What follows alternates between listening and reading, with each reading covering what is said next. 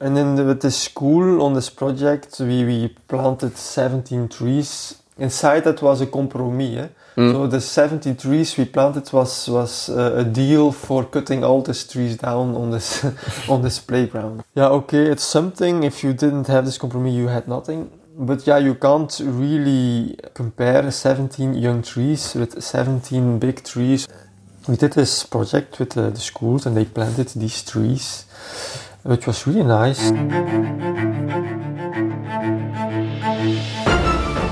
Stick Your Neck Out, the weekly podcast of the Giraffe Heroes Foundation.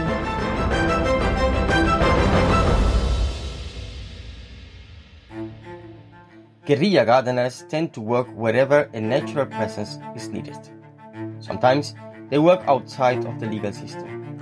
Guerrilla gardening is a global ecological movement that focuses on caring for neglected public space. Welcome to Stick Your Neck Out, a podcast to restore your faith in humanity. Every Tuesday, you are going to get the chance to get to know one of the giraffe heroes, who they are and what they fight for. We are going to present you inspiring stories of people saving our world, making it better. My name is Jean-Pierre Aguiar Durañona, and my guest today is giraffe hero Hendrik Heas, a veterinarian who became a tree and bee activist. Hendrik, you gave up your doctoral career to engage yourself in the struggle to sustain bees and trees, first and foremost in your local community. You are fighting in Paasevelde, a small rural municipality in the northwest of Belgium, to make an all-inclusive habitat for people, bees and trees alike by all possible means. Hendrik, you are a green activist, a guerrilla gardener. Tell me, how can I picture your activism? It was from an organization who in Dutch is called the Bosgroep of Bos Plus. It's an organization that's planting forests in Belgium, but also in America. Yeah, they did an action, the Yes We Can action, along one of the highway that's running through our village. And they planted a lot of trees there.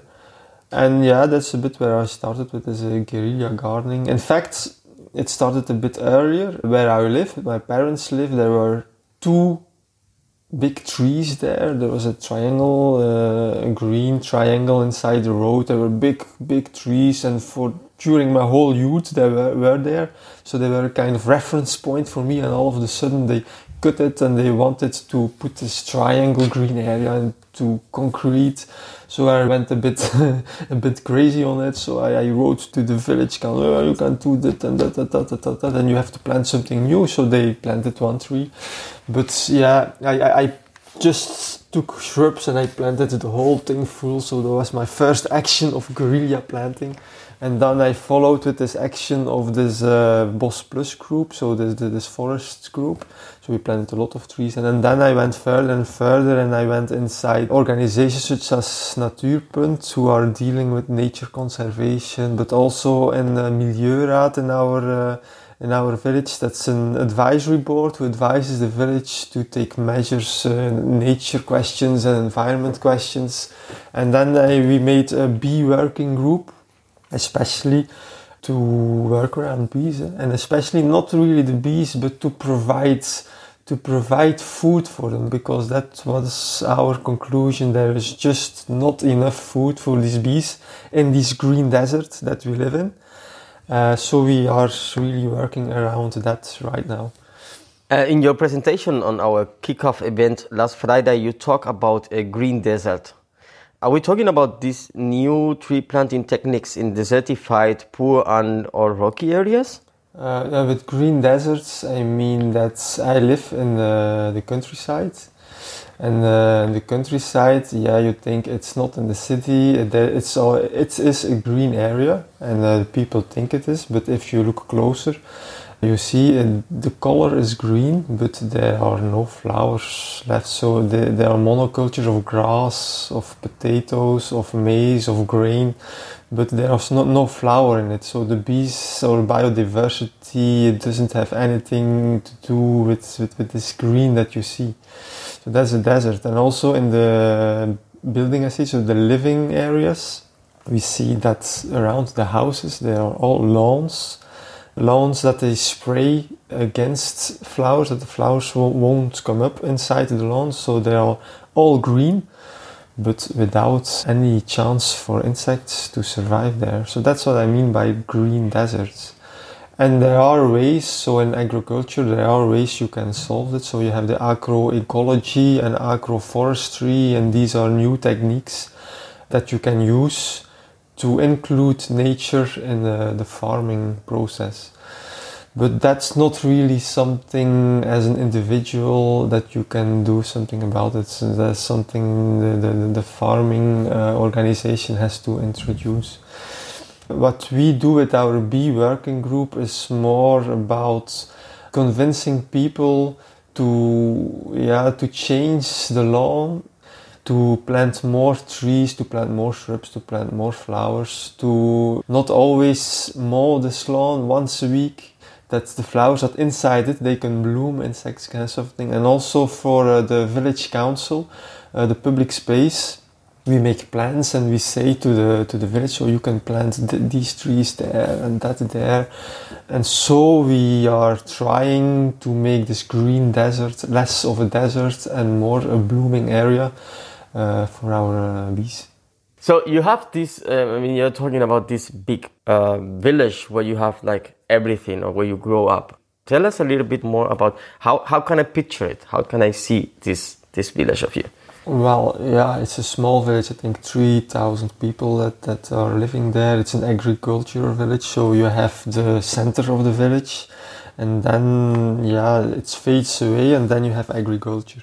So in the center of the village, that's where I live now. I used to live with my parents a long time, and that was in the agriculture, so really on the countryside, so not in the center of the village, on the countryside. I lived there a great part of my life. It is really big. It has 20,000 square meters, something like that. We had a lot of animals, a lot of green.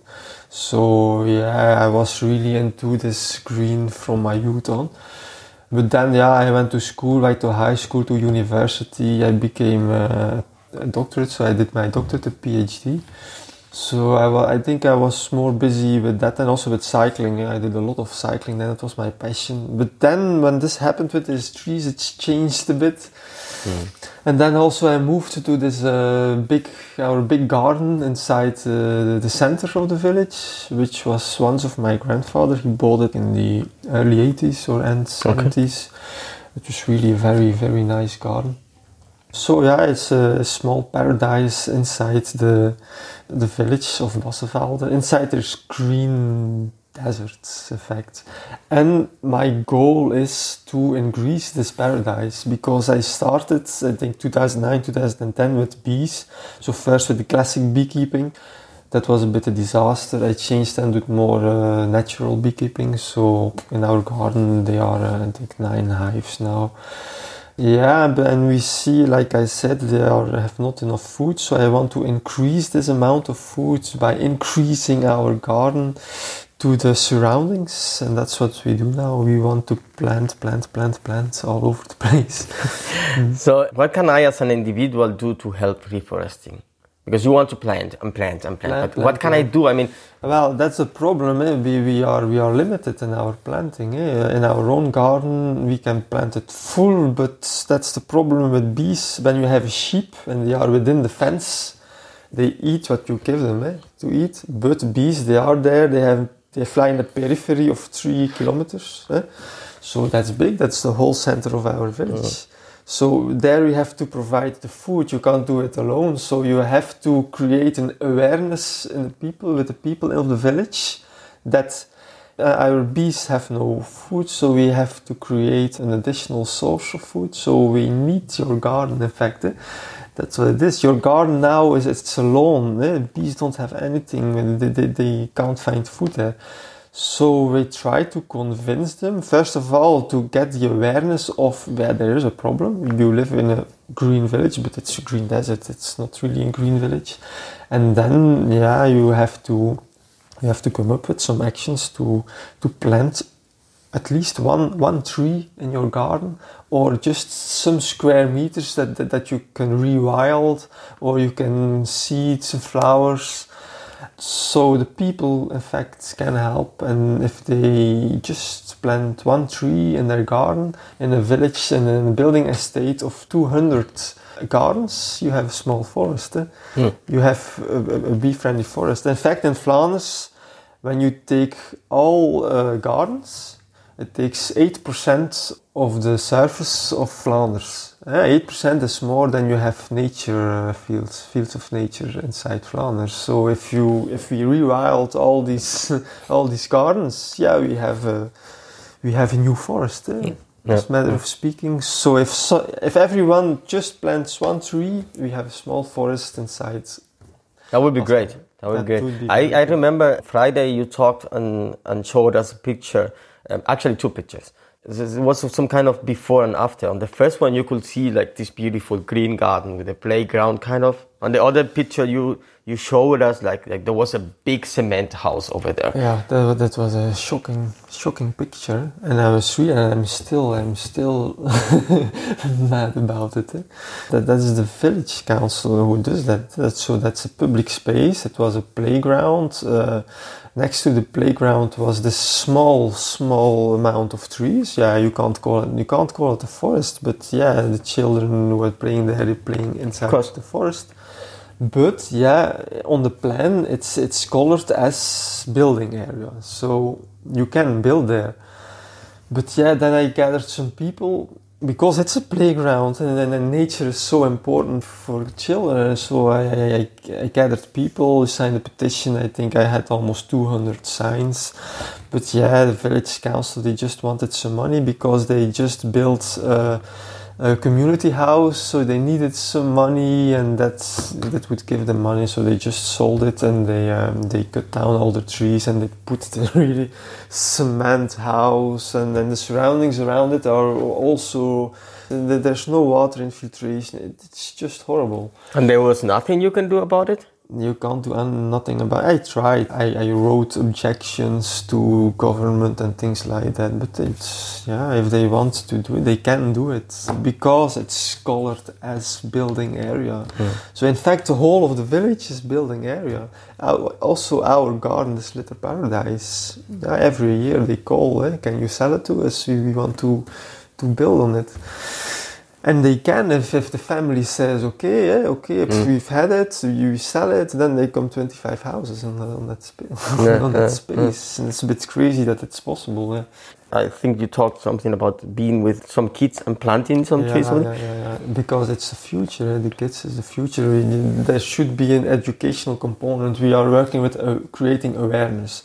Like André Wermelinger, who did the podcast last week, he's more inside the bees. We have bees, we are working with bees, but they are more a measure to say, like the canary in the coal mines. To say, so van, now we have this colony, we are September, now in fact they should be full of honey to become through the winter. So this hive we put inside the tree, we lowered it, we looked, there's not one drop of honey in it because of this green desert.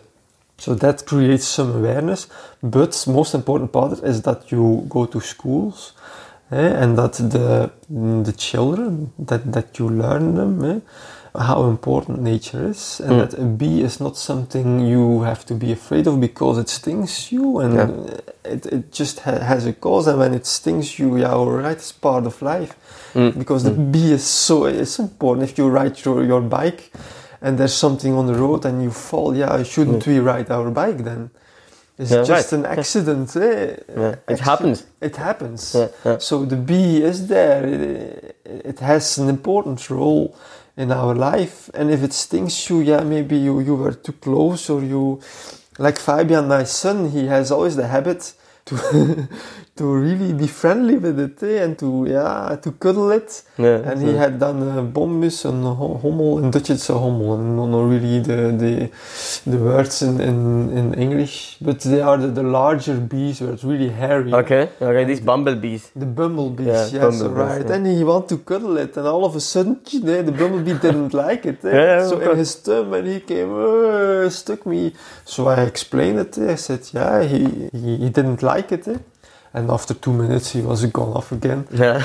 And after 10 minutes, he was again Cuddling. cuddling the bee. So Yeah. it's really beautiful to see how these children, in fact, from inside, they are really inside this nature. They don't have this fear. We learn them to have this fear. Yeah, definitely. Yeah, just with this, watch out. Yeah. Something can happen or whatsoever. Then you just learn the first time to be scared of anything. Yeah? And that was in another part of, we have the project with our Weissenseifener Hengekorben, so these special homes for bees that we hang inside the tree, and we hanged it inside the big tree on this playground.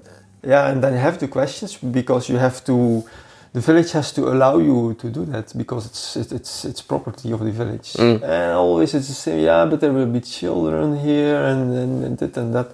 But we explained that it will be high enough and so on, that and that. And also that it has an educational component inside it and create awareness.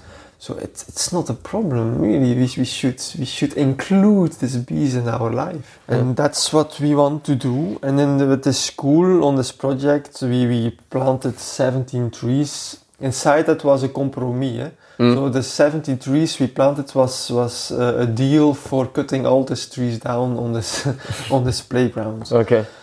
Yeah, okay, it's something. If you didn't have this compromis, you had nothing.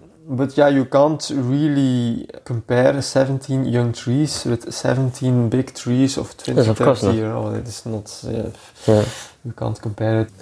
We did this project with the schools, and they planted these trees, which was really nice. And I always do a big talk before it, so they learn something. And that's something they take, I hope, they take at home. And then we several years ago we did a plant action with crocus bulbs, flowers, also with schools. And then they come home, and then I heard from parents, they come home and say, I want to plant flowers, these bulbs inside our garden. And then you achieve something. Right. So I think we should do more in these schools to include schools more, because they are the future. Eh? You tell us before about this big carp you put on the tree. Yeah, it's like, how do you call it? Well, it's in fact a Swiss bee home. Eh? So it's Swiss made. They call it a Weissenseifener Hengekorben. In English, they always call it a sun hive. Don't know why, but I prefer the name Weissenseifener Hengekorben. Yeah. Okay. And it's really, it's really a nice project. Yeah. So the idea is, you put this Hengekorb on a tree, and that come bees on it, and they started to live there. We invite the bees. That's a big difference with classic beekeeping. Classic beekeeping, the bees can't be bee anymore. We control them so much, so we don't let them to swarm, because also the swarms, and what will the people and the neighbors say? You can't do that. And also by preventing them, the colony is remaining big enough to get more honey, and that's what it's all about, honey. We want to harvest honey. So in classic beekeeping, we don't want this honey anymore. Just the honey is just for the bees. Especially when you are in such a green desert as ours, so everything they gather, it should be for them. Okay, but it's not the idea of beekeeping is not to harvest honey. No, and it's also not to harvest honey. It's just to create a home for the bees, because there are not enough homes for bees in nature. Bees, they are in fact they are living inside hollow trees. Yeah, there are no hollow trees in our garden. They are really big trees from more than 100 years old, and there are hollow areas in it, so they can. But for the rest, there is nothing left. Maybe in an empty chimney or something like that. Okay. I know a swarm which is in an empty chimney in our village. But the main idea of this hangingkorbe is to invite a swarm. So our bees, they just swarm, and the swarm is hanging there. As it's hanging there and you can reach it, you can take the swarm, put it in another hive. If you can't and it's just too high up, I just leave it there. And one of these swarms just invited itself inside this hangingkorbe. That's awesome. That was just the whole idea, and it was really crazy because we hanged this hangingkorbe, and 4 days after it, there was a swarm inside it. That's beautiful. It was really beautiful, yeah. We thought, it would maybe take a year or so, but 4 days after, there was already a swarm in it.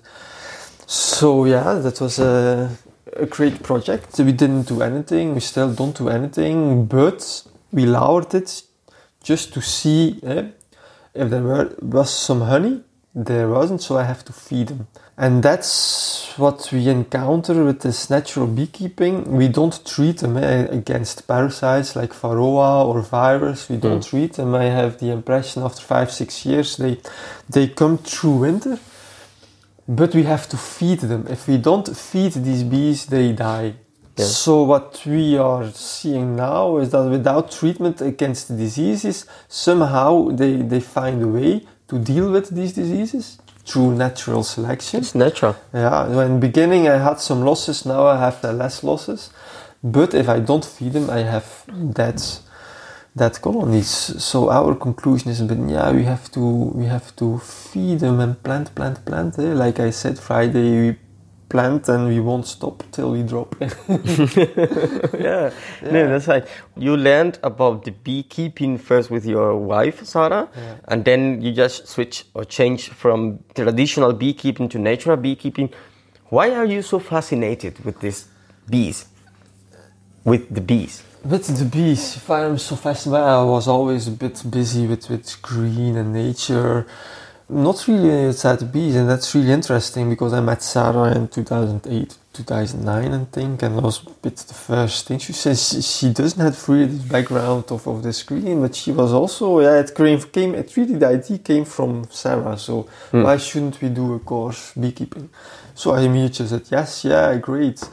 And at that time I wasn't really busy with these bees. So we did 1 year basic beekeeping, 2nd year advanced beekeeping. We learned everything you had to know about the life of bees and how you should treat them to get this honey. And then we started. We got a hive from a family, an old family from Sarah.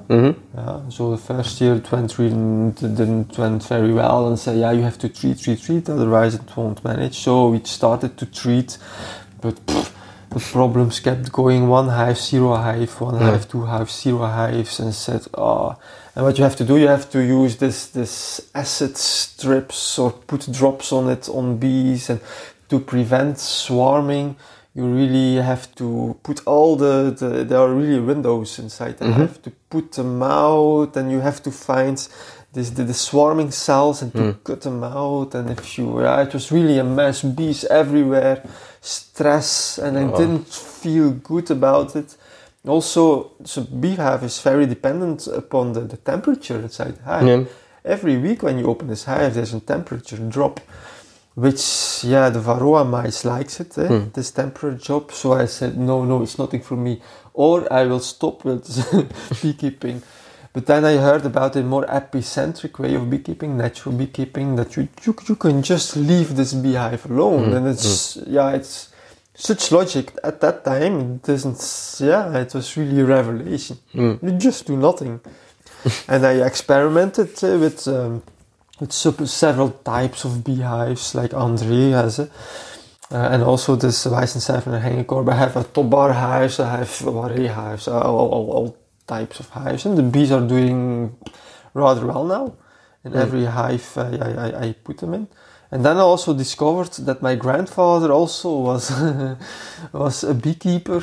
So it wasn't blood. So something in my genes is there that I discovered afterwards. It's not because my grandfather was a beekeeper I started beekeeping, but yeah, apparently it has to do some Natural selection. natural selection. Somewhere in the genes there's a bee gene or something like that. Yeah.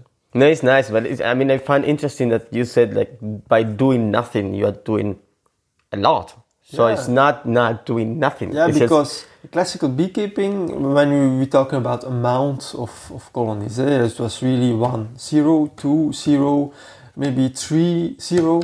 Then one of a sudden I tried to, you have to multiply your hives. So on an artificial way, so you just split your hive and then I had 10, I made 10. Yeah, the winter after I had again 3. Yeah. But then I did do nothing and I went from 1 to 3, and then from 3 to 2, from 2 to 6. Wow. Yeah, and then to 9. And last year I went from 9 to 7, I have 14. So you see the difference, and I have too many hives for this green desert. This is a problem now. Yeah. So I'm thinking, there are just too many honeybees now for this green desert. And for me now, I'm thinking about it. So maybe I shouldn't feed them anymore. Okay. And then select on the honeybees who are more resilient with a less amount of food.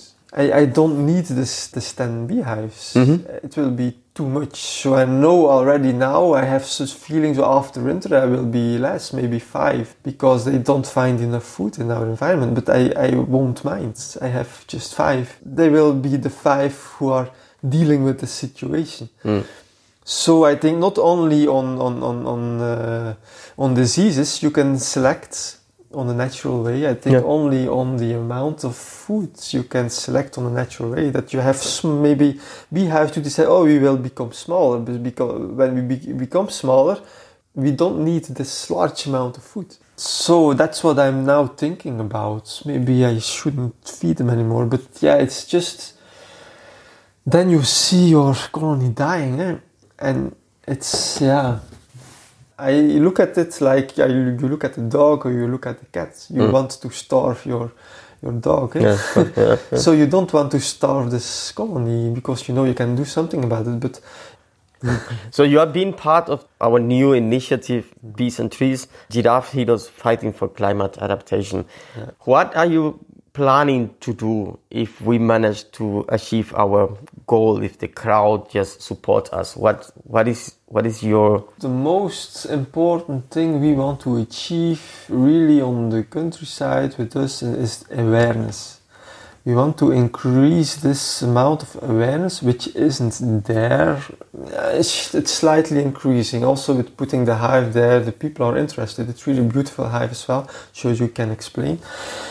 But before I thought, we are making plans for planting trees inside. I showed this picture inside this village estate. We made a suggestion to plant about 178 trees would be there. Should we collect money to pay that? No. That was the first idea, and don't think we should, because it's the responsibility of the village council to say we want this to plant these trees and we want to invest in it.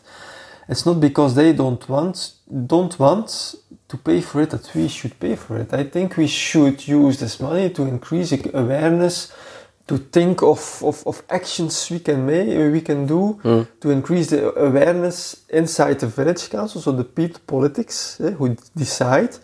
But also, and more important, the people, for instance, that living inside the living estate, because we encounter vandalism. So the trees we planted with these kids, 2 or 3 almost every year, they are vandalized. And then the politics say, look, they don't want trees, why should we plant trees then?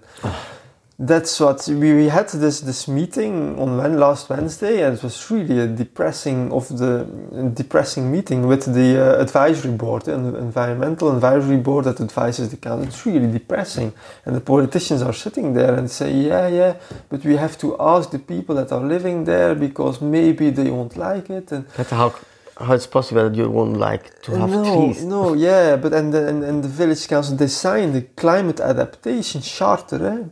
we made a climate adaptation charter, and it's in trees and all these things, and you have ponds for water infiltration and things like that.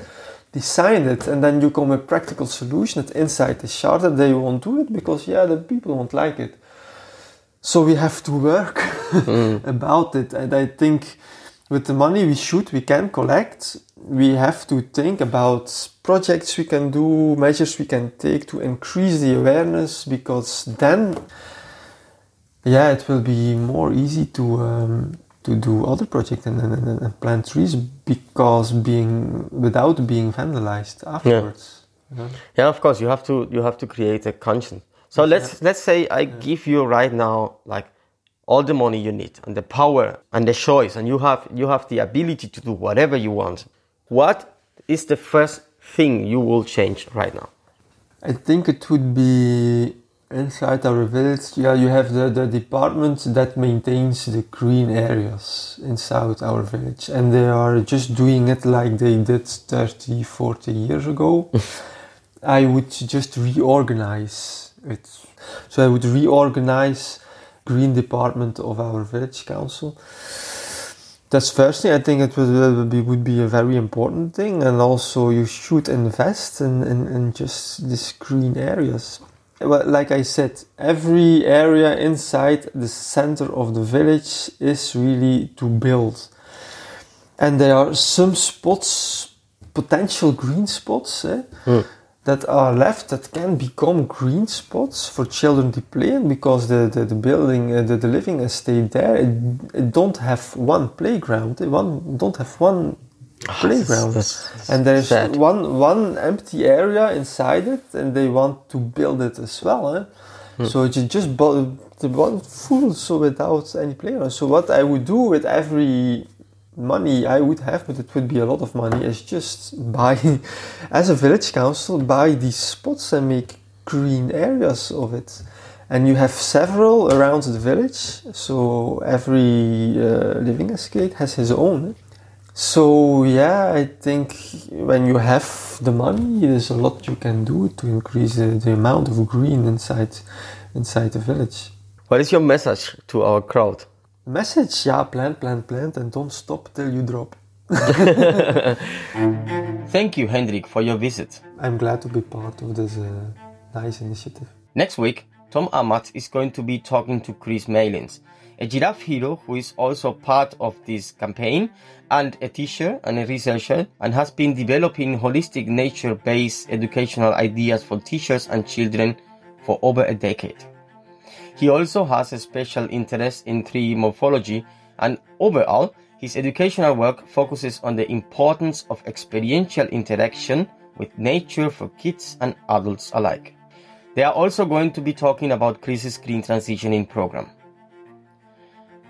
Dear listeners, our nature is at risk through exploitation and climate change. Therefore, the Giraffe Heroes Foundation is fighting for climate adaptation and the regeneration of a healthy environment. We start at community level and with practical skills, naturalizing villages with trees and plants, reinvigorating the bees, teaching the crafts and the arts necessary in our times. With your help, we can give this work a greater impact and make it the start of the paradigm change. We are inviting you to come on board, be part of the struggle of the common goal, to keep the planet a human affair.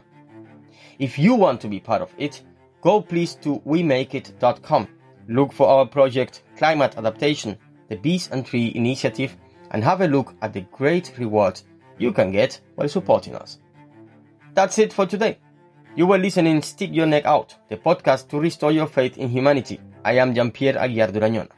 We are proud to share every week inspirational stories from remarkable individuals, stories that come from many different places. We want to hear your stories too. If you'd like to tell us about your frontline hero, visit us at giraffe-heroes.eu. You'll find the Giraffe Hero stories every Tuesday on Spotify, iTunes, our homepage, and every other place where you hear your podcast. Join us on our social media. We are also on Facebook, Instagram, and YouTube. Join us again next week.